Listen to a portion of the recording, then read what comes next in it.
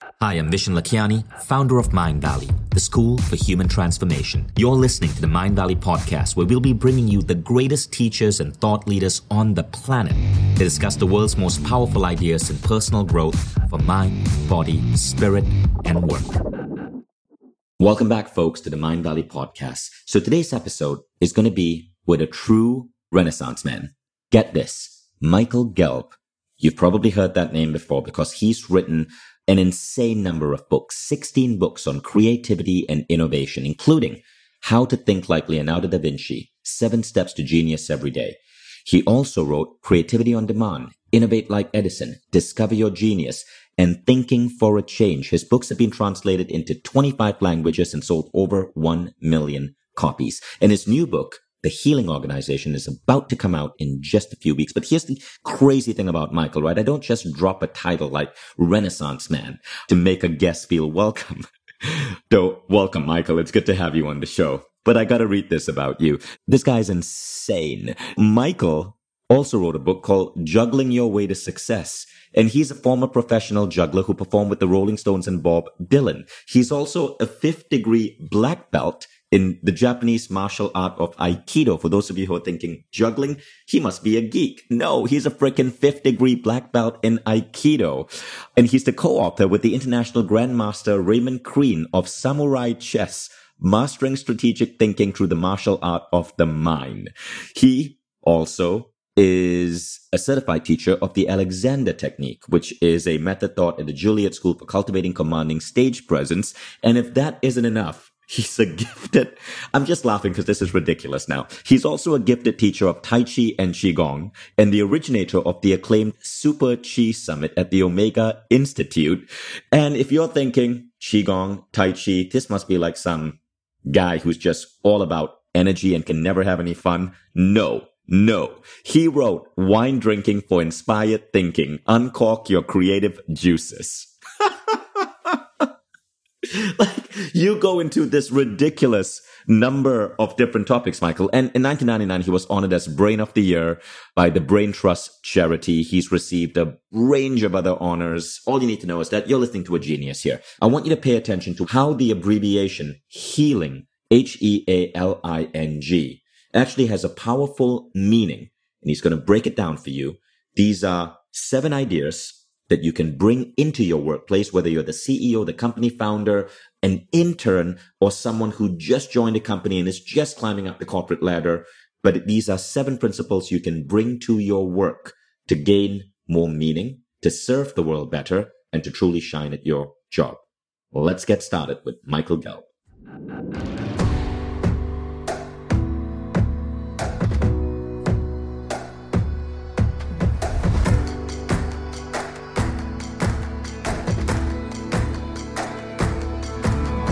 I'm Vishen Lakhiani, and this is the Mind Valley Podcast. Michael, welcome to the Mind Valley Podcast. So let's get started. So your book is coming out. It's called The Healing Organization. You co-authored it with Raj Sisodia. Amazing book. And before we come into some of the key ideas in that book that you're going to be sharing here, let's open up this topic wider. So for all of us listening, I want to share with you and Michael some interesting things happening in the world today. Firstly, we know that the Amazon rainforest is on fire, and the United Nations and countries around the world are warning us that this could be a dire situation. The rainforest provides 20% of our oxygen, and the reason it's burning is because of illegal logging and cattle plantations.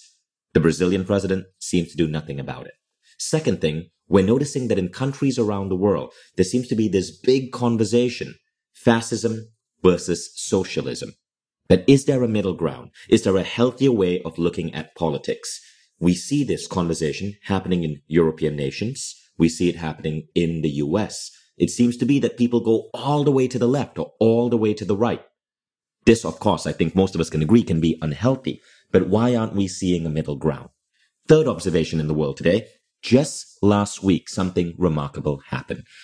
Many of the leading companies in the United States got together in a business roundtable, and this included companies like Microsoft, like Coca-Cola, like IBM, and decided that the point of business for them was no longer about shareholder value alone. It was about making the world a better place. So we are seeing businesses making a new commitment to the planet. We're seeing businesses destroy the planet. We're seeing politicians swing to extremes. And all of this can be a little bit confusing. So what can we as individuals do? What role can we play to make the world better off for our children? Michael, take it away. Thank you so much for framing that so beautifully. First, it's by recognizing that emotions are contagious, for better or for worse. Emotions are contagious, for better or for worse. So what are you spreading? Are you spreading love and joy? Are you spreading fear and anxiety? And if you recognize that at whatever level you are in the hierarchy of an organization, and however conscious or awake your business seems to be or not, you make a difference every single day by the way you choose to be. And that small things matter much more than we're led to believe. You have way, way, way more power than you may have ever imagined. It's not external power. It's not power to manipulate other people. That's how we often, unfortunately, think of power. It's power to uplift others by your presence. It's power to set a healing example. When His Holiness the Dalai Lama says, "My religion is kindness," I don't think he's kidding. And I don't think he's saying just some avuncular, friendly, nice thing. It's the practice of kindness in small things. The interaction you have with the person. And this is one of the keys to leadership. Every leadership book ever written always says, the mark of the character of the leader is how they treat the person who can't do anything for them materially. And on this level, we're all endowed equally. And we all can begin by making this choice to be healing in our interactions with others. So that's the simplest level. And then from there, we guide people to craft what we call a healing purpose for their lives, for their business, for their endeavors. So what is a healing purpose? Well, we like acronyms because it makes it easier for people to remember. I'll take you through them all, and then we'll go into each one in a little bit of depth. So it's to be heroic, evolving, actionable, loving, inspiring, natural, and grounded. Okay, so heroic means being an everyday hero. It means making the choice to stand up for what you know is right, even in small things. This is something that's playing out in our world today across so many different levels. It's recognizing that you make a difference in your small interactions with other people. Evolving is simple. It means that you're committed to a path of growth. That's why people come to Mind Valley. And we all need all the help we can get in continuous evolving and growth and learning. So you make it part of your purpose to learn and grow. Now, the healthiest organizations are those that support that purpose individually and organizationally, but that's something that you're empowered to do. By actionable, we mean think about the actions you can take today to be healing. What are the small acts of kindness, of consideration, of meeting other people's needs that you can bring to bear both in your personal relationship and in the workplace? Loving is obviously the most powerful force in the universe. We tend not to stop and really think about what that means in our everyday life. This is not like a quick fix thing, like, okay, I have my healing purpose, I'll just do it. These are questions to live your life by. Like, how do I deepen the sense of loving kindness in my life every day? When you craft your own purpose, make it inspiring so that your purpose is more to do with just your own self-aggrandizement and your own survival. A lot of times people say, well, my purpose is, to do a really good job and provide for my family. But it's to go beyond that and be more inspiring for yourself so that you take on something where, no, you want to be part of making a difference in this world. So let me just recap that to make sure we got that. So the first one, H, is heroic, standing up for what you believe. E is evolving, continuously growing and becoming the best you that you can be. A is kind acts. Did I get that? What's actionable? it's one thing to have nice sentiments. It's another thing to really be focusing, how can I integrate this higher purpose into my action every day? I see. And L is operating from a place of love. I like that. So that's heal. Now, what about the ing? Right. So I is inspiring. Like my own purpose, I defined my purpose many years ago. And it's about being an ever more effective force in contributing to a more creative, conscious, and compassionate world. And everything I do is around being more creative, more conscious, and more compassionate. When I wake up in the morning, I'm inspired. And yes, I want my business to succeed. Yes, I want it to be abundant. Yes, I want to get new clients. But I only want to do those things because I want to make a more creative world. I want to help wake people up, and I want to help inspire people to be kinder to one another. So I love what I do more than I ever have. And I've lived this way, for decades. So I've never had an actual job. I've never had benefits. I've never had a human resources department. The healing purpose in the book isn't something I'm just saying, oh, you should try this. It might work for you. This is how I've lived my whole life. And part of why I want to share this is I want people to craft this for themselves, whether you have a job or not, so that you're inspired to get up every day because you know that you're evolving in your quest to be more loving and figure out how to take more action, to be more heroic, to live the life that you want to live. Now, the I again is inspire.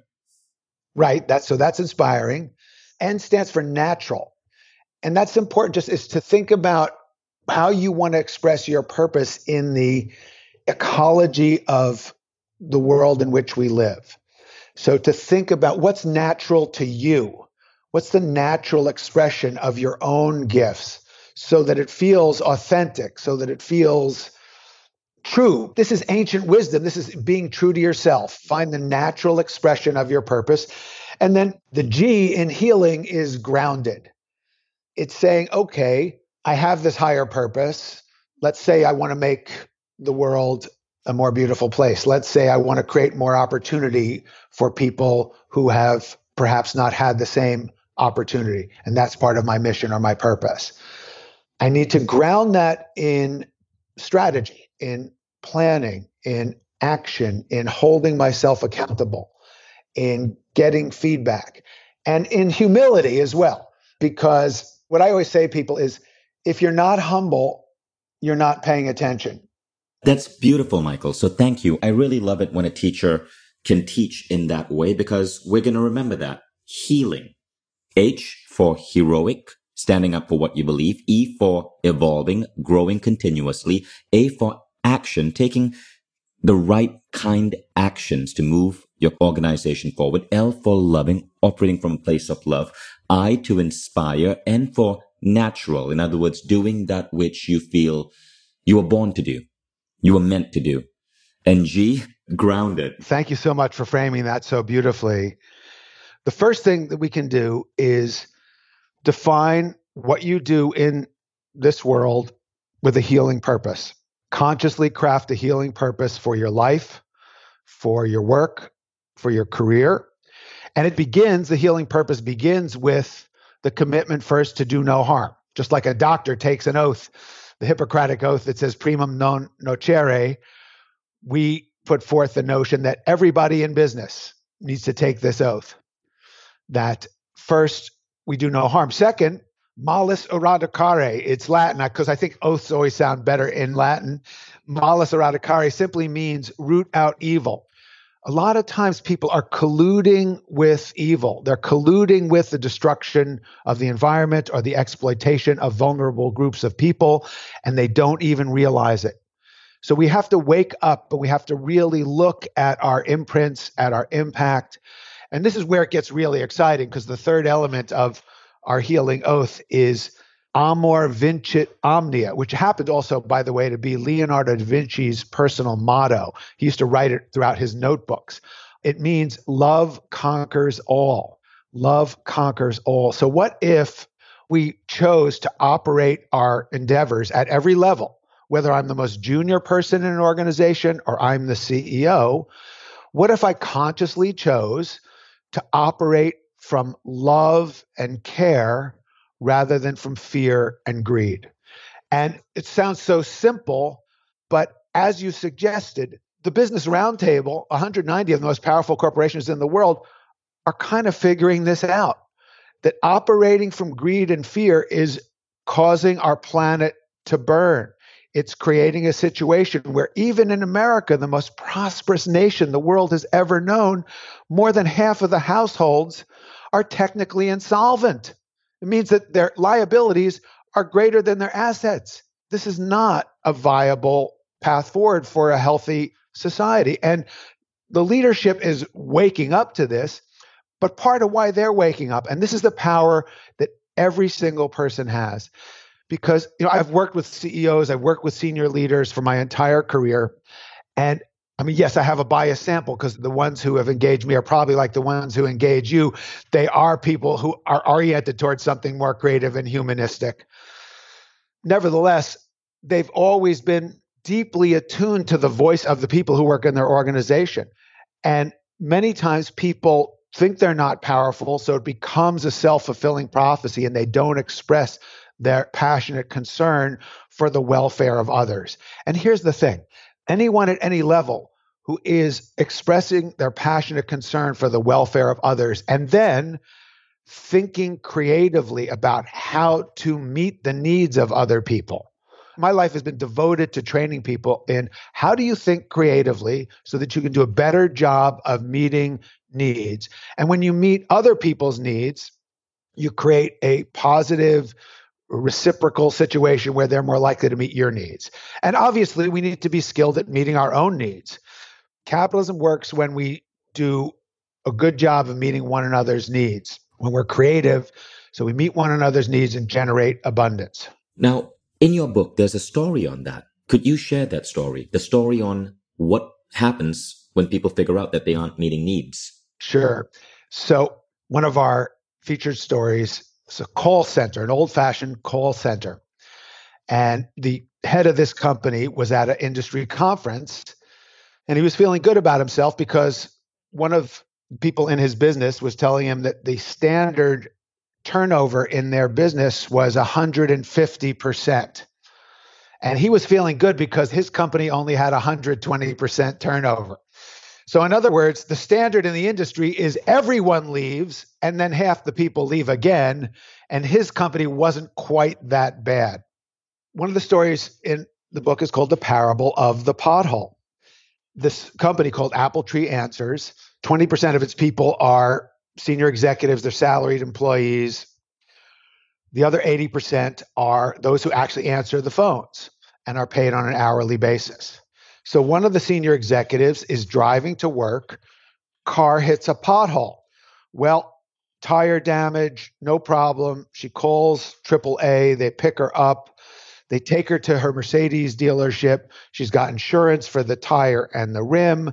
A courtesy car takes her to work. She's there 90 minutes late. People say, oh, poor you. They get her coffee. It's a non-event in her life. The next day, one of the people who answers the telephone is coming to work and hits the exact same pothole. Doesn't have AAA, has to call a friend, gets a tow truck, gets the car taken to a place. What it's going to cost this person to fix the car is what they're going to make in the next 7 or 8 days of working full 8-hour days. Comes to work a couple hours late, gets reprimanded for being late and told, you will be fired if you're late again. Same pothole, two different realities. So this and many other inequities within the company were brought to the attention of the senior leadership. And what's really my favorite thing about this story is when we interviewed the CEO of this company, he said that when he heard this story and many others, he said he felt shame. Basically, his conscience was awakened.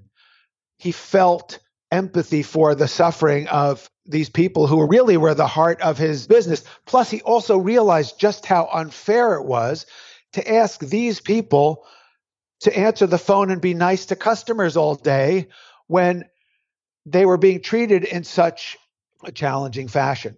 So he started a simple process every day. he had every manager in the company ask every person who answers the phones, is there anything we can do for you today to make it easier for you to do your job? What's the first thing everybody said? They said, yeah, we all have back pain because you make us sit in these horrible chairs. And it's hard to be nice to people on the phone when your back hurts. Please get us new chairs, which they did by the end of the week. People's backs felt better. Customer reports, customer service went way, way up. Turnover dropped to, I think it was something like 18%, just utterly dramatic. So here's the thing. If you're investing in this business, your investment just got way, way, way more valuable because of the healing, the wholeness that was brought forth by the focused empathy of the leadership of this particular organization. This is what's happening in the world today. Is it's hard to get away from the suffering. It's too obvious. And more people, their conscience are awakening. Crisis, as we all know, creates opportunity. A lot of times people don't want to be creative unless they have to. So when your lungs are on fire, it gets your attention, and the planet's lungs are on fire. When we see extremist movements of both left and right and polarization that is unprecedented, certainly in my reasonably long lifetime, but then we see something quite extraordinary. We see the 190 of the leading corporations in the world coming together and saying, we bear some responsibility for what's happening in the world, and we have to change the way we think about the purpose of what we do in order to address these problems. So there's a movement. Let's be really clear. This is an evolution of consciousness, but people are confused, and it helps to articulate what is that middle ground. Because it sounds sort of namby-pamby, well, let's just be moderate and nice to everybody. And that's not going to get it done. That's not the middle ground between kleptocratic fascism and give it all away communism, socialism on the other side. Neither of those things will work in our world today. So what will work? We need new language, so I've made up a new term. I call it regenerative capitalism. People talk a lot about sustainability, but I find it's hard for people to get really passionate about sustainability, because what does sustainability mean? It means we get to keep surviving. Well, that's nice, but we need more than just to continue with the status quo. We need to figure out, how do we regenerate the earth? How do we regenerate our social systems? How do we create the kind of opportunity that is the promise of the American dream, which is now the world dream? It used to just be that it was in Bangor, Maine, or in Butte, and now it's in Bangalore and what used to be called Bombay and is now Mumbai. Right? It's a global dream that individual people, through their own creativity, through their own efforts, can create something of value, meet other people's needs in a free exchange for the prosperity of all. That is the genius dream of capitalism that took root in America and created unprecedented prosperity over the last 200 years. But as you rightly suggest, we've reached an inflection point. The way we've operated to get us here will not get us to the next 200 years. Yes. So for all of you listening, I hope you enjoyed that conversation with Michael Gelb. And go check out the book, The Healing Organization, Awakening the Conscious of Business to Help Save the World. The Healing Organization. Michael, where can they get this book from? Do you have a website, or do you suggest we just visit Amazon? Love it if people came to michaelgelb.com. That's Gelb, michaelgelb.com. They can get information about the Healing Organization. And your other books, because you've written so many incredible books. Let me just read the list for you. There is How to Think Like Leonardo da Vinci, 7 Steps to Genius Every Day. There is Creativity on Demand, Innovate Like Edison, Discover Your Genius, and Thinking for Change. So go check out michaelgelb.com. And Michael, thank you so much for joining us on the Mind Valley podcast. Thank you so much. I hope you enjoyed this episode of the Mind Valley podcast. If you find these ideas interesting, definitely check out Mind Valley Mentoring for Business. I'm sure you've heard of Mind Valley Mentoring. You can check it out on mindvalley.com/mentoring. And when you get Mind Valley Mentoring, there's an opportunity to enroll in an advanced version of mentoring where we bring you business mentors. This is hosted by my co-host, Jason Campbell. He's a brilliant guy. And while mentoring is about our personal growth, Mind Valley Mentoring for Business is about getting really good at the work we do so that you can do more in less time, deliver better results, love your work, and in general, be a hero in your organization. So check it out, mindvalley.com/mentoring. Take care, everyone, and I'll see you in the next episode of the Mind Valley Podcast.